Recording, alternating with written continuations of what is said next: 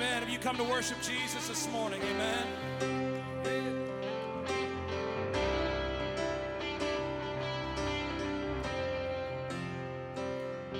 When darkness tries to roll over my bones, when sorrow comes to steal the joy I own, when brokenness and pain is all I know, I won't be shaken. I won't be shaken. Come on, sing it, church. 'Cause my fear doesn't stand a chance when I stand in your love. My fear doesn't stand a chance when I stand in your love. My fear doesn't stand a chance when I stand in your love.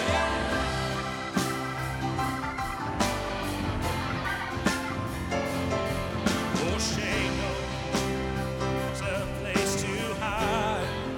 Oh, I am not a captive to the lie. I'm not afraid to leave my past behind. Oh, I won't be shaken. Oh, I won't be shaken. Come on, sing it. Oh, my fear doesn't stand a chance when I stand in your love. My fear doesn't stand a chance when I stand in your love. My fear doesn't stand a chance when I stand in your love. See, there's power, yeah. There's power that can break off every chain. Do you believe it this morning? There's power that can empty out a grave. There's resurrection power that can save. There's power in your name. There's power in your name. Oh, there's power. There's power that can break off every chain. There's power that can empty out a grave. There's resurrection power that can save. There's power in your name. Power in your. Come on, put your hands together this morning. Say, my fear doesn't stand a chance. Stand in your love. My fear doesn't stand a chance. Stand in your love. My fear doesn't stand a chance. Stand in your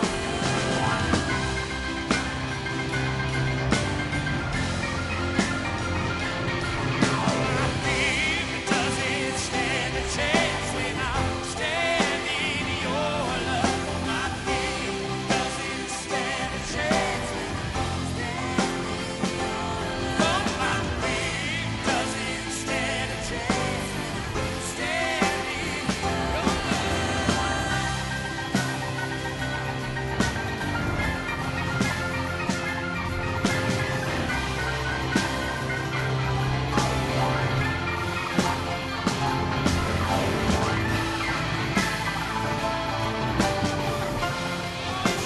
your love. Come on, give the Lord a shout of praise. Yeah.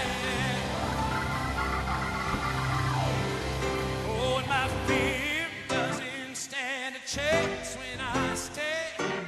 Oh, come on, church, sing my fear. Come on, help us out today. Hey, when I stay in your love, my fear doesn't stand a chance. I stand in your love. Come on, I want you to declare it this morning. You sing it out, church. Come on. Yeah. Oh, and my fear.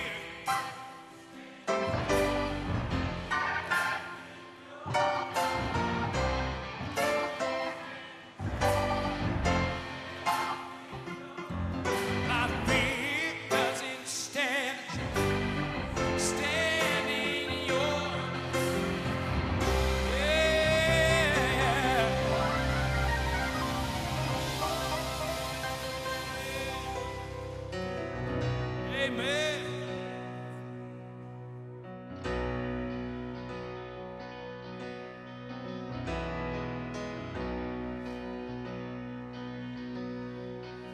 I've searched the world, but he couldn't fill me. Man's empty praise and treasures that pay are never enough. Oh, you came along and you put me back together. And every desire is now satisfied here in your love. Come on, you sing it, church. Oh, there's nothing better than you. Oh, there's nothing better than you. Oh, there's nothing. Nothing is better than you. Oh, oh. Yeah. Come on, you sing. I'm not afraid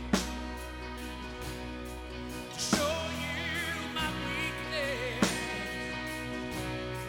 my failures and flaws. Lord, you see them all, and you still call me friend. Aren't you thankful that you're a friend of God this morning? Amen. God of the mountain, oh, is the God of the valley. There's not a place your mercy and grace won't find me again. Yeah, yeah. Oh, there's nothing better than you. Oh, there's nothing better than you. Oh, there's nothing. Nothing is better than you. Come on, I want you to sing it out. There's nothing. Oh, there's nothing better than you. Oh, there's nothing better than you. Oh, there's nothing. Nothing is better than you. Yeah. Oh, come on, lift it up, sing. You turn mourning to dancing. You give beauty for ashes. You turn shame into glory. You're the only one who can. You turn mourning to dancing. You give beauty for ashes. You turn shame into glory. You're the only one who can. You turn praise into gardens. You turn bones into bodies. You turn seas into highways. You're the only one who can. You're the only one. Come on, you sing. Oh, there's nothing. Lift your voice.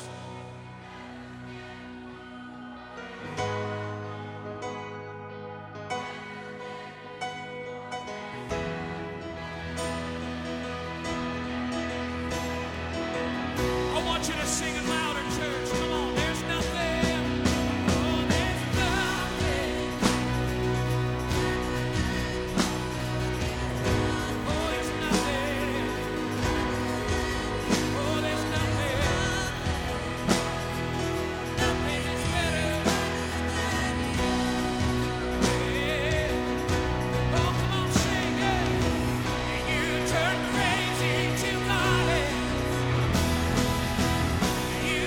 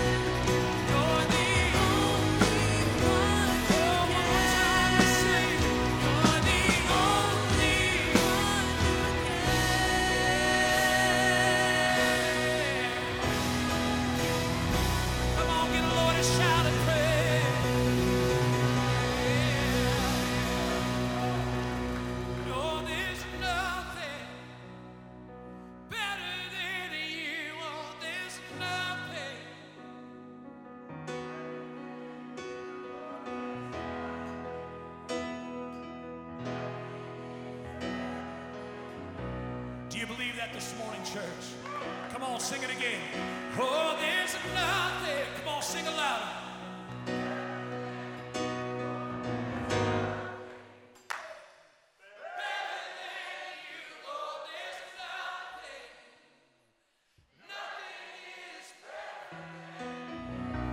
Oh, come on, give Jesus your best praise this morning. Thank you, Lord.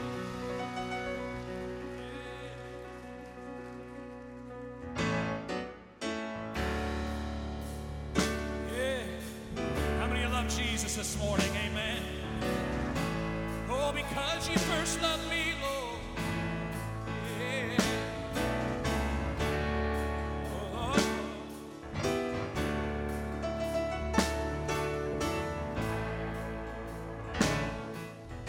Come on, sing it if you know it. All things have passed. Your love.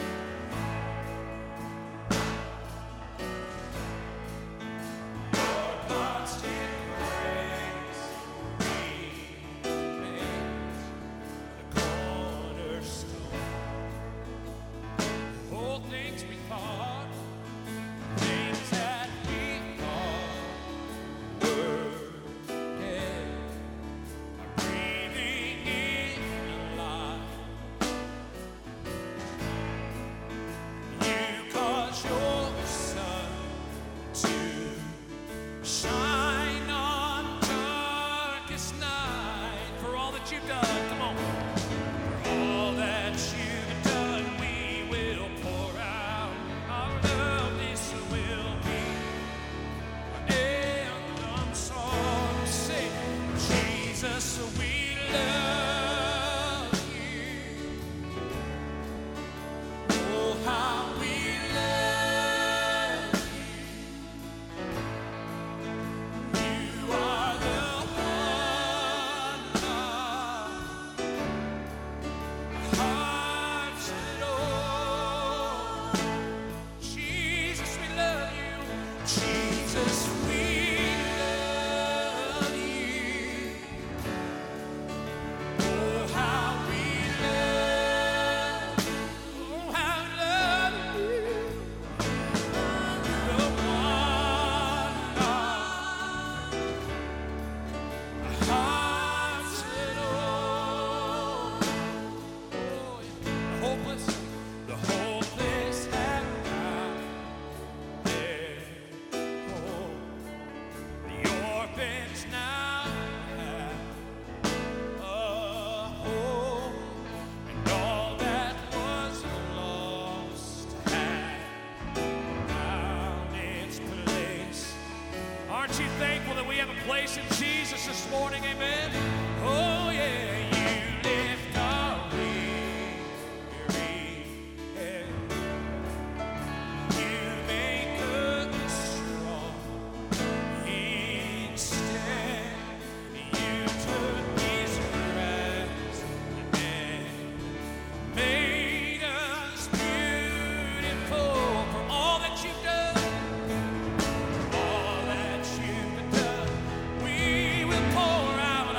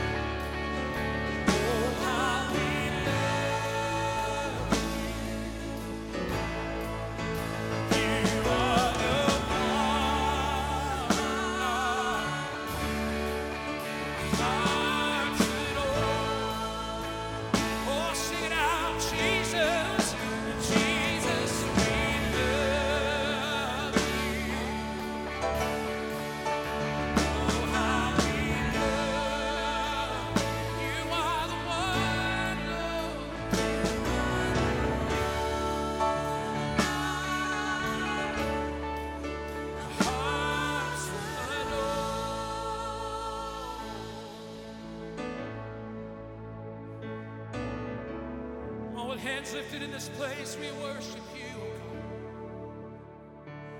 We honor your presence, Lord. Jesus.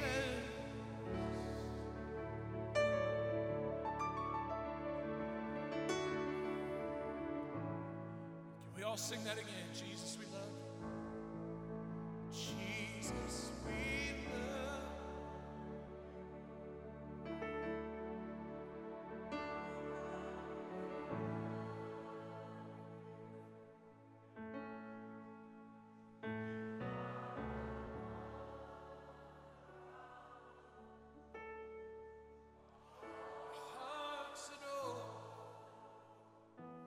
One more time we sing, Jesus, we love you. Oh, how we love you. You are the one heart. Right now, just lift your voice. Thank you, Jesus. Our hearts adore you, Jesus. We worship you, we worship you.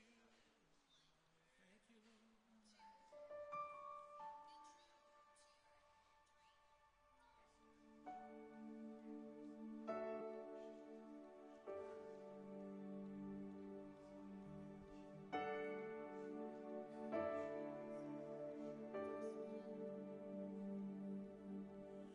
Isn't the name of Jesus wonderful? Do you believe that? Isn't the name of Jesus wonderful? All the world can come to him and have their sins removed. Isn't the name of Jesus wonderful?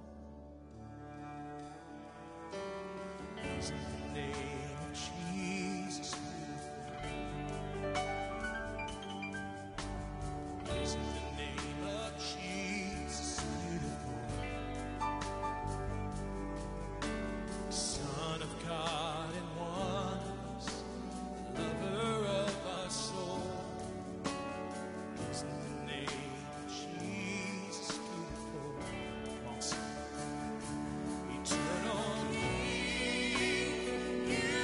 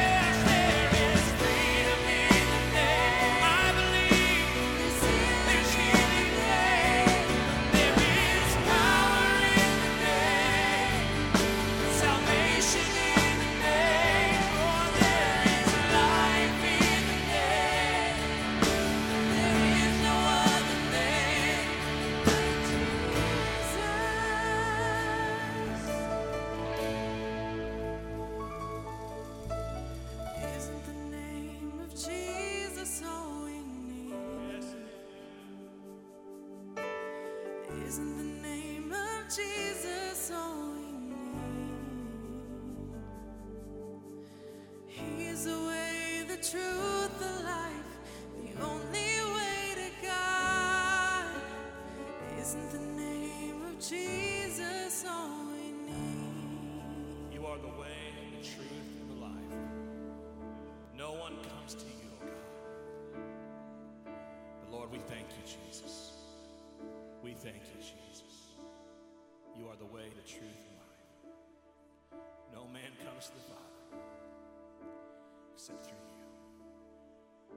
Open our ears to hear. Open our minds to understand. But more importantly, we open our hearts to receive your word. In your name we pray.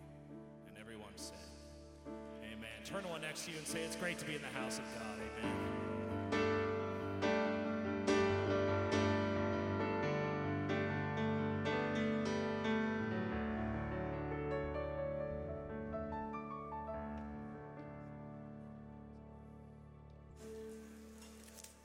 Well, good morning. It's good to see you this morning. This is a wonderful day in God's house. We had a couple of membership classes that we were not able to receive due to COVID, and then it just kept getting pushed back and realized we need to get some things back on track the way it ought to be. Hello? Everybody all right with that? And thank you for being here this morning and for making space as is appropriate. Appreciate your help and support. So I'm going to ask the board members and spouses to join me on the platform. If you'd come now and please social distance across the platform. And as I call your name for membership, if you'd come and stand at the front, and again, please keep an appropriate distance between you as you come up would be appreciated. And this goes back to March and April. So my apologies that we're that far behind. We'll try to not let that happen. And if your name is not called today and you filled out a membership application, please let us know, because that was a long time ago and there may have been some drop balls along the way. So apologize for it. Look at this. Yeah, the board hasn't grown. They're just a little more divided today. So as I read your name, if you'd quickly come to the front. Alex Duncan, Brett Duncan, and Vicki Duncan. Are the Duncans here this morning? They were scheduled to be here this morning. Pardon me? Oh, they're in the classic service. So welcome to them in the classic service. Amy Gummert and Doug Gummert and Sue Gummert. If you'd come to the front. Carol Tompkins and Bill is traveling for his job. So Carol, if you would come. Elizabeth Quick. Brittany Wilson and Brock Wilson, Sarah Cummins and Sean Cummins, Jonathan Grundemeyer and Valerie Grundemeyer. Might have put an extra syllable in there, sorry. It just rolled out easier that way. And Dee Prawl. Dee Prawl. All right, over here, great. Well, we're going to do this a little bit differently. I'm obviously not going to have the board come around the front and shake your hand, but want you to look at the board behind you and understand that we are welcoming you this morning to membership. Glad to have you as part of the Berean family. I want to read a scripture to you. I'll give you a chance to applaud. We'll all just give them a raucous round of applause in a moment. But I want to read a scripture and have prayer, and then we want to officially welcome you. It's from the book of Ephesians, and it's one of my favorite prayers in Scripture. In Ephesians chapter 1, Paul is praying for the church at Ephesus, and I pray this for all of you, but especially for our new members this morning. Paul said, "For this reason, ever since I heard about your faith in the Lord Jesus and your love for all God's people, I have not stopped giving thanks for you, remembering you in my prayers. I keep asking that the God of our Lord Jesus Christ, the glorious Father, may give you the spirit of wisdom and revelation so that you may know him better. I pray that the eyes of your heart may be enlightened in order that you may know the hope to which he has called you, the riches of his glorious inheritance in his holy people, and his incomparable great power for us who believe. That power is the same as the mighty strength he exerted when he raised Christ from the dead." Membership means something here. It means that you've chosen to identify with us and serve with us. And for that, we are very, very grateful. I want you to know that we love all of you. And thank you for joining with us. So if you would now turn and face the congregation. And we'll also be receiving second service. Tiffany Fleming will join us during second service. Would you, congregation and board, extend your hand toward these new members at Berean, and let's just pray for God's blessing and anointing on their lives. Jesus, we thank you for each one of these individuals who have made a decision to identify as part of our church family here at Berean. I thank you for their heart for you and their passion to serve you. I thank you for the anointing that is already evident on their lives as they have walked with you. We pray, God, that you will continue to bless and anoint them, that you will fit them into the body and places where you have designed for them to serve, and that their outreach to the community around us will be effective and powerful. We thank you for them. We commit them now to you, to your care and keeping, as we give thanks, heartfelt, grateful thanks for their investment and involvement here as part of Berean Church. We thank you in Jesus' name. And everybody said, amen. Now, would you give a big welcome?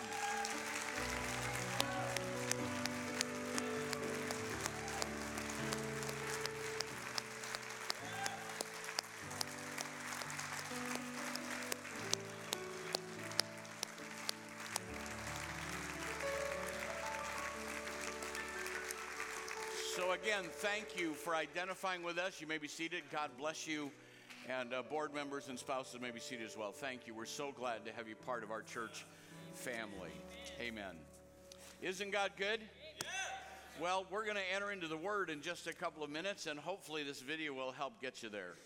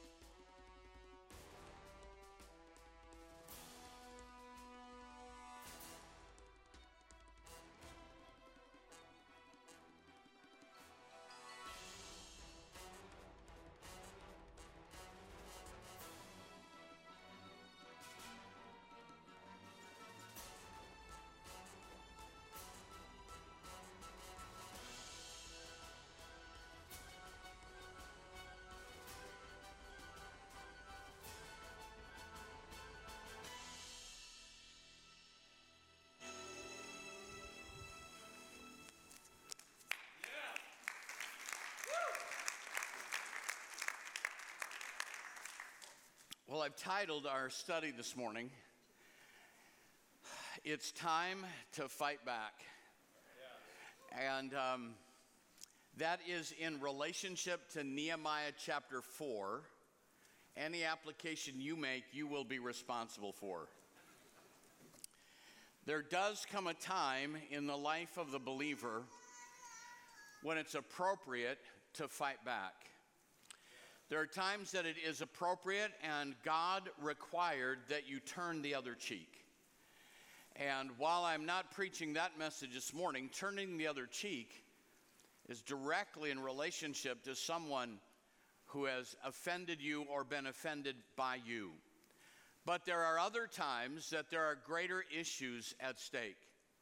There are times when the apostles did not turn the other cheek, but fought back. And when there are issues at stake that threaten the advancement of the kingdom of God, that's not the time to be a spiritual pacifist. It's time then to be a spiritual warrior. There is a time to seek peace and pursue it. There are times to put on the armor of God and fight back. And Nehemiah chapter 4 shows us what kind of context would call us out of turning the other cheek to a place of picking up our sword. The people of God have arrived back in Jerusalem, and the work has begun.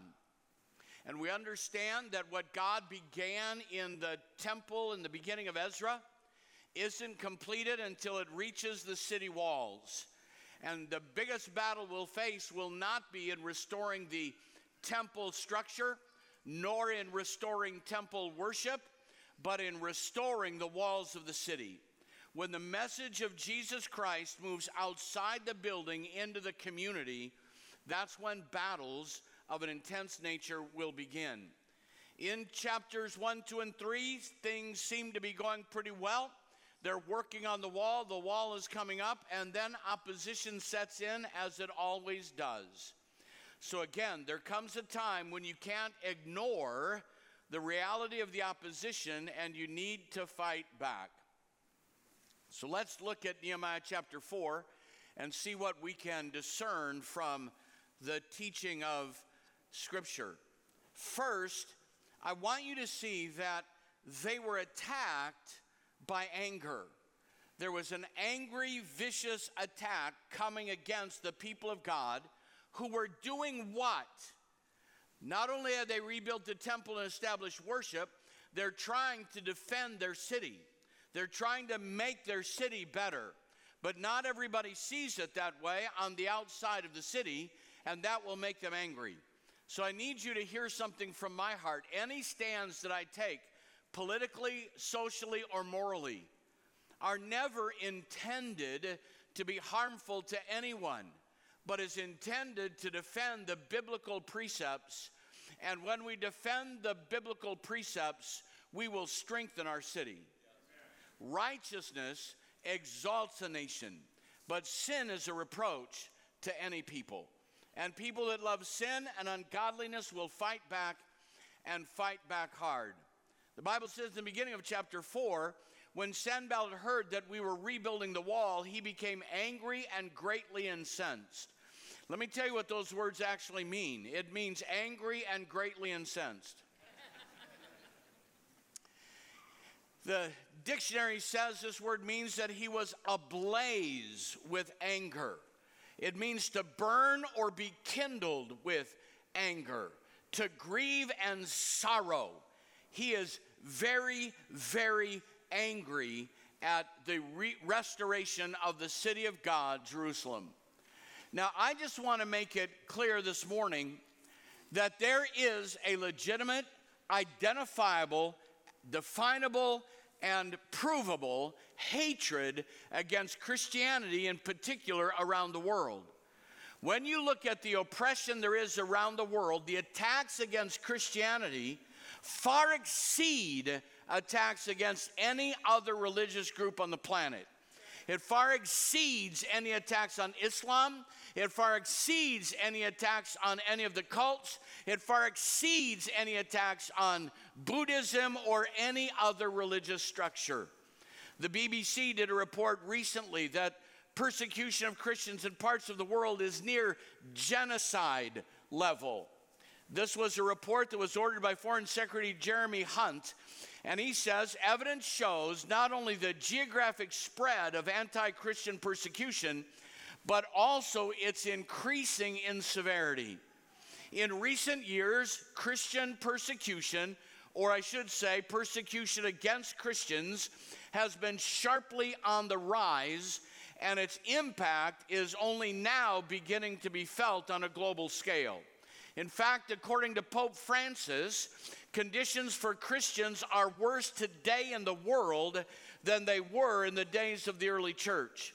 Today, 300 million Christians are suffering persecution. In 2014, there was open persecution against Christians in 108 countries. In 2015, that rose to 128. And in 2017, 143 nations of the world were openly and legally oppressing and persecuting Christians. Statistically, 75% of religiously motivated violence and oppression is suffered by Christians. I'm going to read that again. Globally, 75% of all religiously motivated violence and oppression is being experienced and suffered by Christians. That includes physical abuse, imprisonment, kidnappings, destruction of property, fines, torture, murder, and genocide. There is a spirit of hatred in the world against Christianity above any other group in the world. The church in Iran exploded in growth over the past 10 years as the people of the Islamic Republic began to lose faith in their Islamic government and also in Islam itself. In 2013, Tehran's Assemblies of God Church building was officially closed, one of the last building or brick and mortar churches that were holding services in that country. Today, all buildings in Tehran are closed, in Iran are closed, all church buildings are closed. All Christians are forced to meet in private homes, in parks, or some other location, as all of them are illegal. House church leaders are arrested, interrogated, imprisoned, yet the church continues to grow. Yes, hallelujah. There is estimates that as many as 1 million Iranians are following Jesus Christ today. I read the story of a pastor in Baghdad who had left his house, hopping into his car, putting the keys into ignition, starting the car, as he had done numerous times. At that exact moment, an explosion ripped through the car, violently shaking the vehicle, and at the same time engulfing his vehicle in flames. He says, "I was totally confused. I couldn't see anymore." The young pastor named Joseph remembers through disorientation and shock that he could hear a woman's voice piercing his ears. "This man is dying," she screamed. "That's it," Pastor Joseph thought. "I am dying." And against all odds, Pastor Joseph was able to exit the burning vehicle. His sight returned him in time to see the wreckage engulfed in flames. "Each part of my car was destroyed and damaged except for my seat. I had no scratches. The car was in flames, but I wasn't burned. I found pieces of glass in my hair. 4 parts of the bomb were embedded in my scarf that was around my neck, as if a scarf could stop a bomb. Nothing touched me. I lost not even a drop of blood." I'm telling you that Jesus is bigger than the attacks of the enemy, and we have to believe that. You say, "Well, then why are there any martyrs?" I'll tell you why. The martyrs will have a better resurrection. And there are martyrs that will seal their faith with their blood. But I believe there are moments in time when God says, "I want you to know I'm in charge. And if I want to stop the attack, I can. If I want to put a stop to your evil endeavors, I can." And there are moments that the miracles rise up and the world sees that there is still a God in heaven who can stop the hand of the enemy, while allowing some of his children to give the greatest testimony they can give scripturally, that is to seal their testimony with their blood. There is a hatred worldwide against Christianity, and it's time that we understand it and fight back. Now, how does this anger manifest itself? Well, in Nehemiah chapter 4, anger produces ridicule. How many of you have ever been made fun of? Let me see your hands. Ever. How many of you love being made fun of? I hate it. It diminishes you. It insults you. It makes you feel small. It makes you feel as though you want to pull back. And I believe one of the greatest tools the devil has against believers is mockery and ridicule. And please forgive me for this. I'm going to try my best to not become political, but if you watch television, if you read the news, if you watch social media, the greatest tool being used publicly against believers now is mockery and ridicule. When you say that you stand for Jesus and righteousness, get ready, because they're going to ridicule you, mock you, and make fun of you. What is the point of that?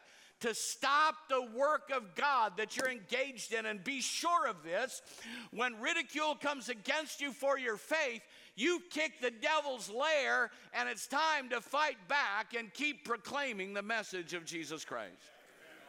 They mocked the Jews. "You feeble Jews, a fox would break down your walls. All you have are burnt stones. Anger will produce mockery and ridicule. When that didn't work and the people continued to work, then anger produced threats. I don't know if you've ever had that experience, but angry people will threaten you physically. They'll threaten you emotionally and spiritually, but they'll certainly threaten you physically. Progress is being made on the walls, and they are even more angry, and so the enemy plots to fight against Jerusalem. Now, as I've already said, while God can stop the attacks of the enemy, there are times he's going to let you fight the battle to the death. Because I think there is something extremely powerful in a man or woman that in the face of death refuses to recant and holds their ground, sealing it with their blood. Don't think for a minute that some of the threats that are out there today, even in our own country against the church, are idle threats. There are forces at work even today that intend on stopping the church and shutting down the church. So when anger wells up, you'll have ridicule and threats, and the threats are real. Now, let me tell you another way that anger works, though. You know where the most effective place that anger works? Is when it gets inside of you. That didn't happen here, but how many know it can happen? And when you're angry, you can undo the work of God. I shouldn't tell you this, and I want you to know that I affirm those who want to wear masks. We have them available to affirm you in that, and want everyone to feel welcome. And when I go into places that require wearing a mask, I wear a mask. It's not a battle I'm going to fight. It just isn't. I'll wear them wherever I go. Now, when I'm riding my motorcycle, I don't wear a mask. Or in my car alone, but I understand that. So don't take this wrongly. But there's an attitude on both sides of the equation. How many of you know that? And the attitude on both sides is wrong. So I'm going into a place that I will just simply refer to as Walmart. And I'm carrying my mask in my hand. I will put it on. I don't have any problem with putting it on. As I'm still out in the parking lot. And a young Walmart worker, Walmart worker, before I even get out of the parking lot, walks up to me and says, "Do you have a mask?" Oh, dear Jesus, help me. I had all kinds of things I wanted to say. I'm not even in the parking lot. I'm not even in the store yet. Where's your badge? Who made you a ruler and judge over me? Open your eyes, boy. You'd see it in my hand. All those things are going through my head. How many are hearing me? Come on. How many are hearing me? And I heard God say to me, careful. There might be an opportunity to share Jesus with him. And I thought, not today. I'm just being honest. You're going to have to send another missionary. This one got ticked off.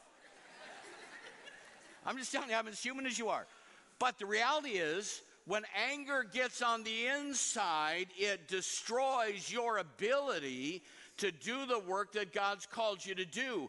And the attack of anger isn't always external. Sometimes the angry attack becomes internalized, and you're going to say or do something that will eliminate your ability. Listen to me this morning. We are not called to win political arguments. We're not called in just our interpersonal relationships. There's a place for that. We're not called to fight fights of lesser means. We have been called to lead men and women to Jesus Christ. And in all of your battles, make sure that you don't sacrifice the ability to tell people that Jesus loves them. That would have been a great place for an amen. Anger is a debilitating force. And when it gets inside you, it's destructive.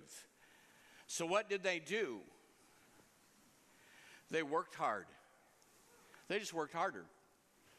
When the world comes after you, what do? Work harder. You're going to tell me to quit preaching? I'm going to preach louder.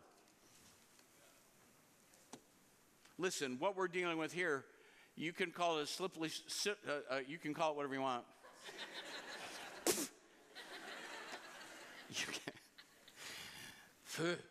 You can call it a slippery slope into oppression. But there are times it's not a slippery slope, it's cooperation. And you have to learn the difference. Yes. And we are not yet Iran, Iraq, or Afghanistan.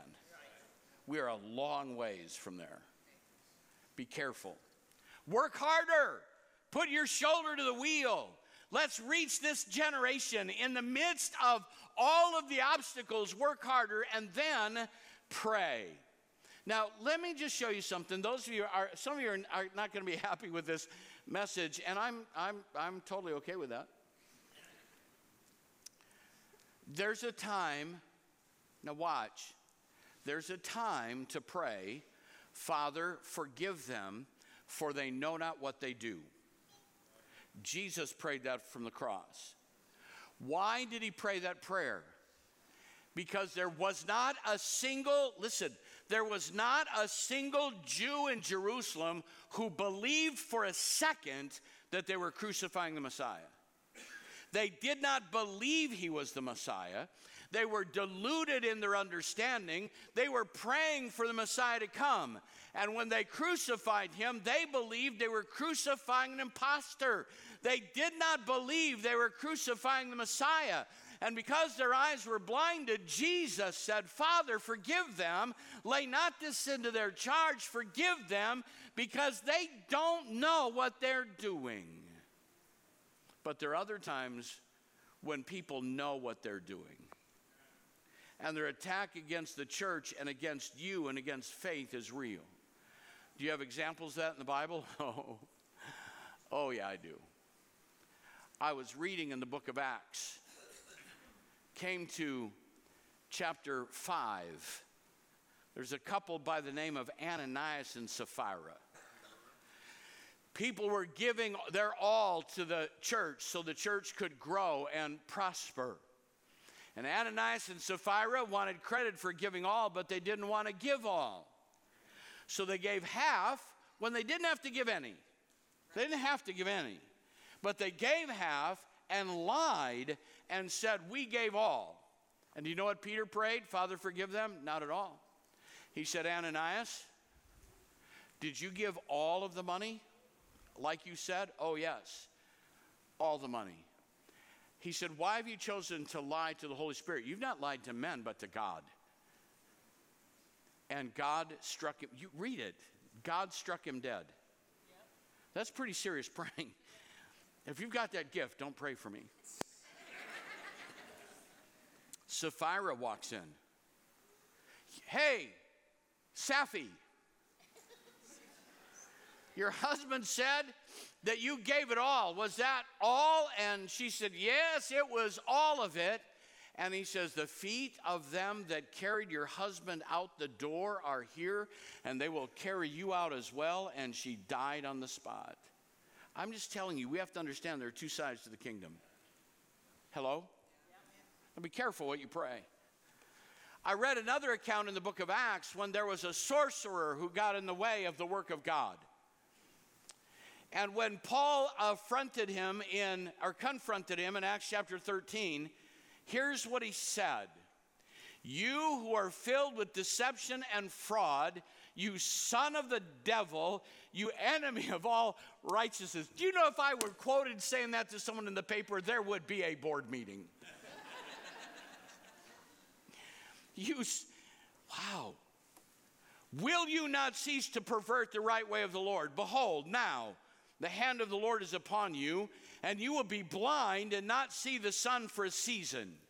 Immediately a mist and darkness fell on Elymas, and he went about seeking someone to lead him by the hand. Do you see what just happened? The same man who prayed and God opened the eyes of the blind prayed and God blinded the eyes that were opened.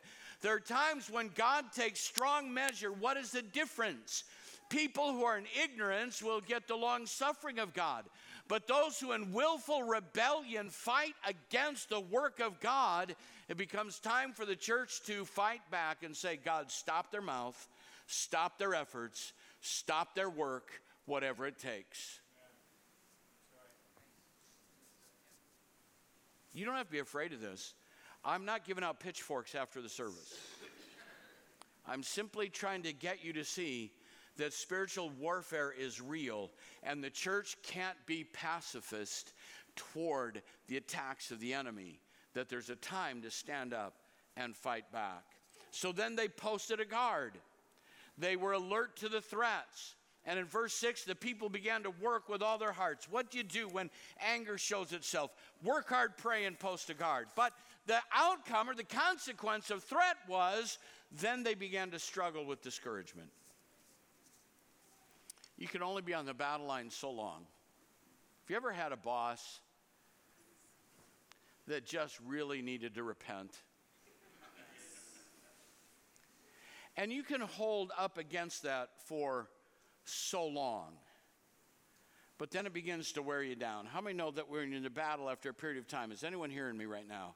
It begins to wear you down. You begin to get tired. Discouragement and fear set in, beginning in verse 10. Meanwhile, the people in Judah said, they posted a guard to meet the threat. They're ready to fight back. And the people in Judah said, the strength of the laborers is given out, and there is so much rubble that we can't rebuild the wall. Do you know people rarely complain about what the real issue is? There is so much pressure on them, and the threats are so real that now all they can see is the rubble. They don't talk about the threats. They want to give up and talk about the rubble. When people come in with discouragement to talk to me, it's rarely what's really bothering them that they blame. They'll blame the rubble. The rubble's not the problem. The rubble is they're tired. They were working hard with the rubble, and now with the pressure that's on them, all they can see is what they can't do. All they can see is how big the task is. All they can see is it's impossible to conquer this. We can't do this. The problem's never the rubble. The problem's your discouragement. The problem's never the load around you. It's what's happening within you. Discouraged people can only see the rubble. So what does Nehemiah do? Verse 11, our enemies said, before they know it or see us, then they talk about the real problem. We'll be right there among them and kill them and put an end to the work. And then, don't you love friends? They have friends that show up and said, listen, we're telling you, they're going to attack you. Thou shalt surely die, Job's wife said. It's just, why don't you curse God and die? There's all of those pressures that come, and it's being reinforced. So what did Nehemiah do? He said, let's take a break and go fishing. What I'd have done is I'd have bought everybody a pecan pie. Let's have some pie and ice cream and relax. Not in the middle of the battle. There'll be a time to relax, but it's not in the middle of the battle. Therefore, I stationed some of the people behind the lowest points of the wall and the exposed places, posting them by families with swords, spears, and bows. After I looked things over, I stood up and said to the nobles, don't be afraid of them. So what do you do? What do you do when discouragement hits? The first thing you need to do is arm yourself. Pick up the armor of God. Do you know there are tools there to encourage yourself in the Lord? I don't know if you know this, but reading the Word of God is a refreshing time if you'll spend time meditating in the Word of God. Pick up your sword and begin to use it. Do you know that in the character or the counting of the armor of God, we're told to pray in the Spirit. Why? Because praying in the Spirit edifies you. When discouragement comes against you, put on your armor. Pick up your weapons and fight back against that. Immerse yourself in the Word. Saturate yourself in His presence. In His presence, there's what? Fullness of joy. Pray in the Spirit and enjoy the blessing of God, because a break away from the battle won't refresh you. But the presence of God will always refresh you. And let me tell you another thing. Look at verse 14. he says, don't be afraid of them. I want to talk to you just for a second about your mind. How many brought one with you today? 7. That's more than I counted on. How many of you have a mind? You have more authority given by God in your mind than you realize. Scripture tells us to take imaginations captive.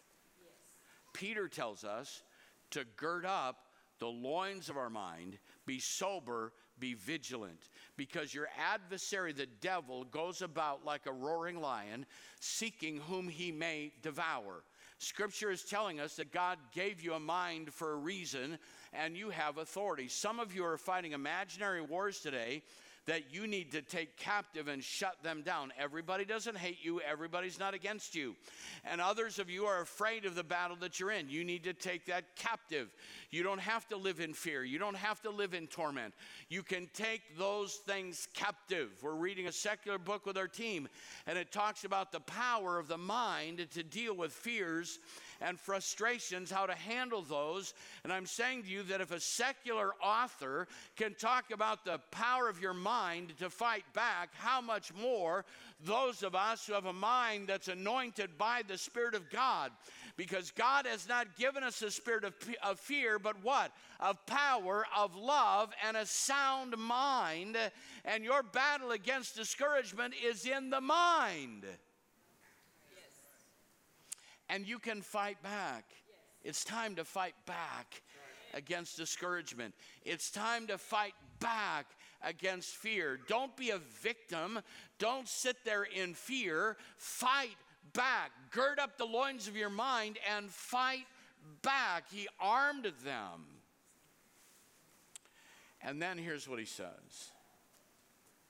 Arm yourself. They picked up their weapons.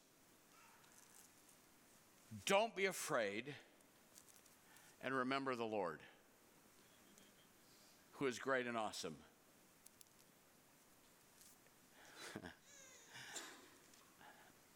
Have we forgotten just how big he is?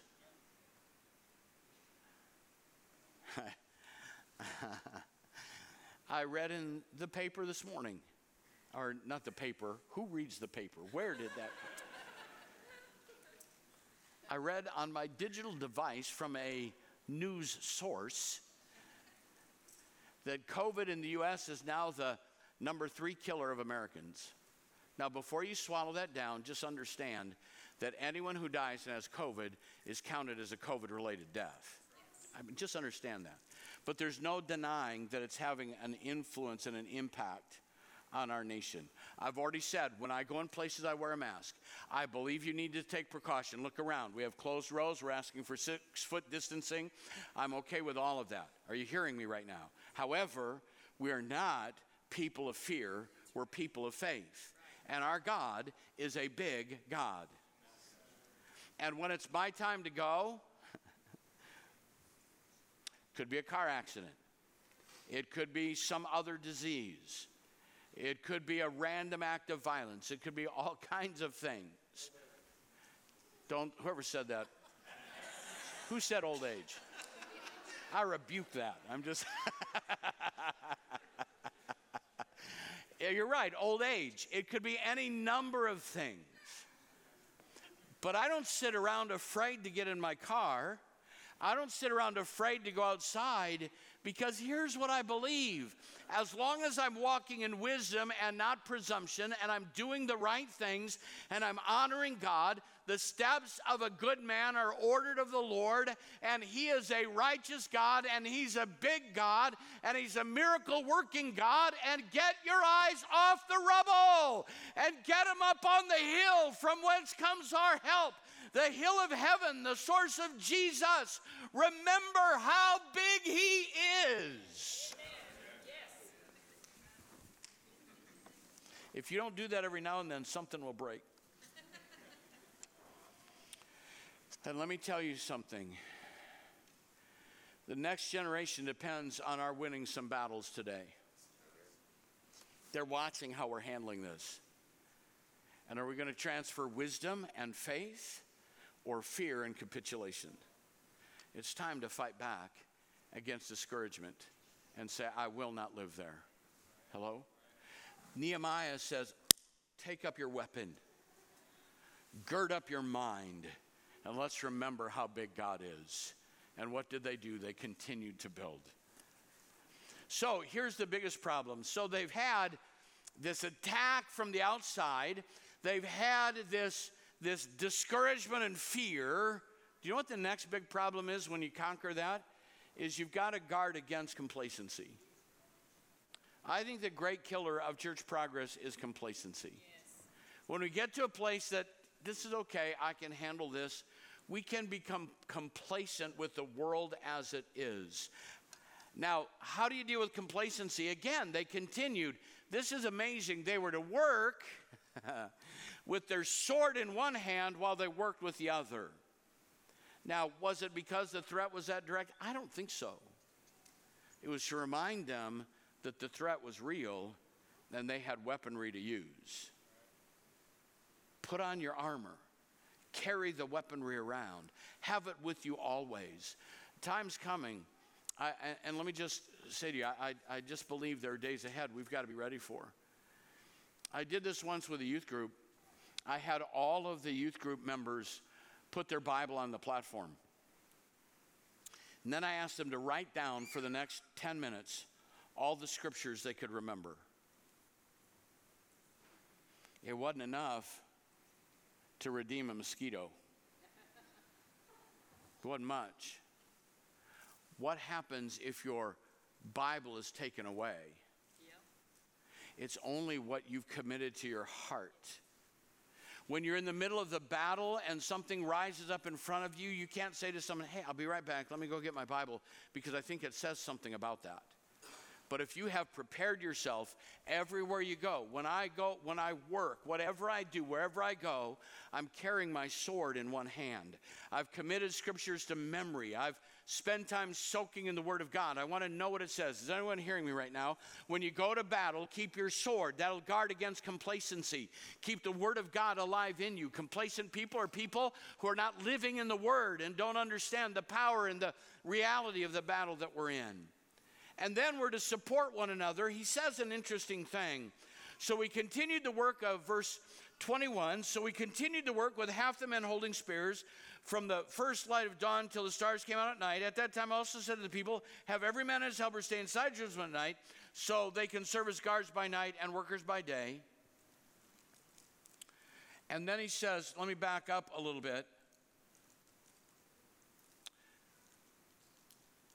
Going back up to verse 19, the work is extensive and spread out, and we are widely separated from each other along the wall. Whenever you hear the sound of the trumpet, join us there. Do you know how they began to work then with everything that follows? They worked not only with a sword in one hand to protect themselves, they worked with an ear listening for a brother or sister who was in trouble. There's an alertness. You might be fine, but somebody else might not be. Complacency will dissipate when you're listening for what other people are going through, where they might be struggling, where you'll hear their voice. And here's the issue. You can't hear what you're not listening for. Have you ever noticed a group of kids, well, I'm not going to say that. Never mind. Have you ever noticed when a group of kids are playing together in a confined space, it's just noise till it's one of yours that starts to cry? How many know what I'm talking about? Just noise. That's mine. Because there's a parent's ear that's tuned to hear their child's cry. Listen, church, there's so many things we can't do, and it's certain that our office can't meet the needs of everybody, but we're pretty spread out. And you can listen. And when you hear a call for help, you can run to their aid. That'll help get rid of complacency. When you feel a responsibility for the needs and concerns of others. And then to remain vigilant. have every man and his helper stay inside Jerusalem. Verse 23, neither I nor my brothers nor my men nor the guards with me took off our clothes. Each had his weapon even when he went for water. What's he saying? They didn't undress for bed. They slept with their clothes on. How many of you ever slept on purpose with your clothes on? I'm not talking about before you got saved and a party night. There have been a few times I've slept with my clothes on, and it's always been when there was danger or need just beyond me. We were talking about, Carol was the girls' ministries director for 28 years, and I was the girls' ministry gopher. And the first year we were there, you couldn't put up, the girls couldn't stay in the cabins or the dorms. They all had to be in tents. Now think about that. They're going to be dressed up in their white best for crowning, but they're sleeping in tents. And it was a horrible thunderstorm that hit. And my job was to do whatever my wife told me to do. And there were girls that had to be moved from the water running through their tents. It's not safe back there. And we're getting them out. And for 2 nights, I had my own room in a different part of the camp, but I slept with my clothes on because there was work that was going to have to be done. And I had to be ready to respond, not get dressed and respond. How many are hearing what I'm saying right now? There comes time that's not time for you to totally relax, but to stay focused on the needs of others. When the battle rises, you may be fine, but there may be another brother or sister that's facing a really, really difficult time, and you need to keep your ear tuned. Because when the trumpet sounds, it's time to fight back. So let's rehearse that just for a moment. The attack will come in anger. It may cause you to struggle with depression. And following that, you need to guard against complacency. But here's the good news. We can and must overcome. Yes, amen. So I'm calling you this morning to arise from sleep, to arise from slumber, and to put on the armor of God. Like every head bowed, every eye closed, just for a moment. Could be that you're in a place this morning, and I don't want to diminish this at all, that the attacks that are happening worldwide, the attacks that are happening in our own context, the riots, the threats, disease, weather, fire, derecho, has been exhausting to you. And you're just living in a place of discouragement. I just want to pray that God will refresh you today. In the chapel here in the main auditorium, or those that are watching online. Obviously online, I can't see you, but God does. Would you just raise your hand and say, yeah, I've been in that discouraged place. Just lift your hand up. Thank you, thank you. Yes, hands going up all around. I want to encourage you that God has sustenance for you. And if you're in a place of complacency, I'm going to ask you to waken yourself, because we're facing momentous times.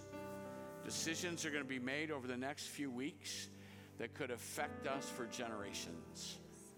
We need to not be complacent. We need to spiritually fight back. Could we take a moment to just stand together and just absorb the saturation of the Spirit of God as we take just a couple of minutes to worship Him together?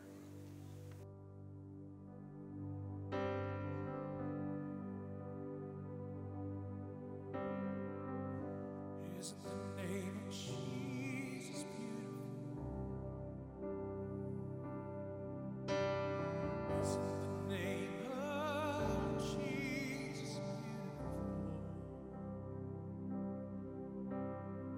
Son of God and one of us,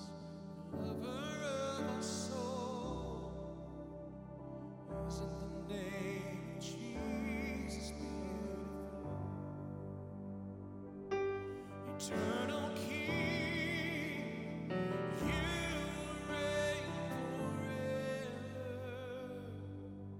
We will sing the glory of your name. Be lifted high for all the world to see. Your name is all they need. Your name is all we need. Isn't the name of Jesus powerful? Do you believe? Isn't the name of Jesus powerful? Chains are broken when it's spoken.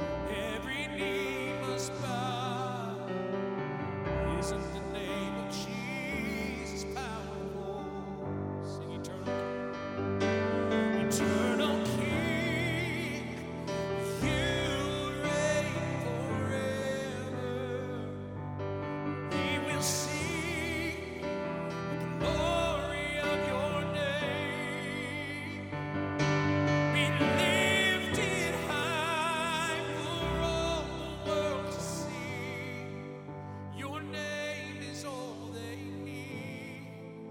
Your name is all we need. Isn't the name of Jesus all we need? Isn't the name of Jesus all we need?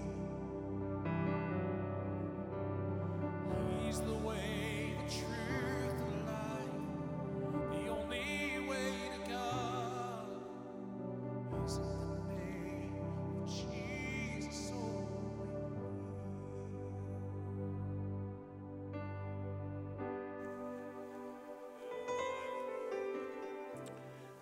The weapons of our warfare are not carnal, but are mighty through God to the pulling down of strongholds.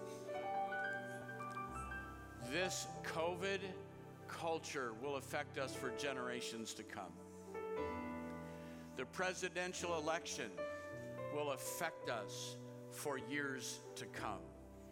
The appointment of a new Supreme Court judge will affect us for years to come. We're not fighting political parties. We're fighting powers of darkness. It's time to fight back. How do we do that? We seek the face of God. We engage in spiritual warfare. Awaken yourself. Rise up. And let's rebuild the walls of our city. In Jesus' name. Amen. If you love Jesus, let me hear your hands.